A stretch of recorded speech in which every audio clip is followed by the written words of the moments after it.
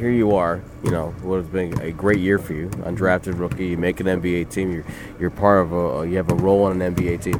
You were seconds away from having a game-winning shot in the second round of the NBA playoffs. Had to be quite a thrill. Just one of my welcome to the playoffs moments. We're playing against a great veteran team, with 3 Hall of Famers and 4 Greg Popovich, and Manu had a slow night, but that's what Hall of Famers do. They step up and make big plays. Always there growing up, big time players make big time plays, and that's what he done.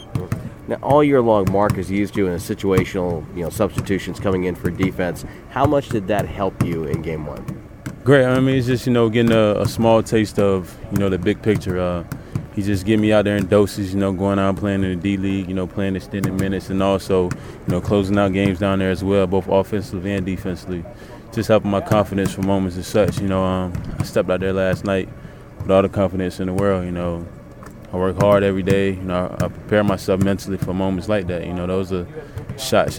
Shots you take at home in your backyard when you're 12 or 13 years old. So it's nothing new to me. It's on a much bigger stage, but at the same time, you got to treat it as a game of basketball. It's just basketball. Emotional roller coaster in that game. How did you guys handle that? That was 1 minute you're up, next minute you're down. Had a big lead, that goes away. Now you're in double overtime. It's this one thing we dealt with all year. Up in Denver, same thing last series. We're a young team. We always gonna have growing pains, and there's one thing we gotta do is learn how to live and learn. Definitely things we gotta learn from last game, and hopefully next time the moment presents itself, we're a lot more ready for it. Can this team bounce back in Game 2? Oh, no question. Being up 16, in a playoff series says a lot.